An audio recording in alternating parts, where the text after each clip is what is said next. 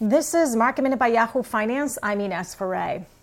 Stocks are mixed right now. NVIDIA delivered a strong quarter with adjusted earnings coming in at $2.18 a share. That was a beat. Record sales for the quarter with revenue jumping 50% year over year.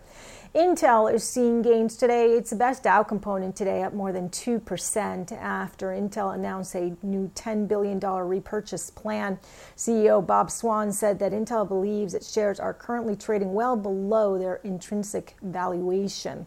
Intel shares have been under pressure recently since announcing a delay on the 7-nanometer chip. And taking a look at American Airlines, that stock is under pressure after American Airlines suspended service to 15 markets in October as the CARES Act is expiring because of low demand and also that expiration on the CARES Act commitment. For more Market Minute news, head to yahoofinance.com.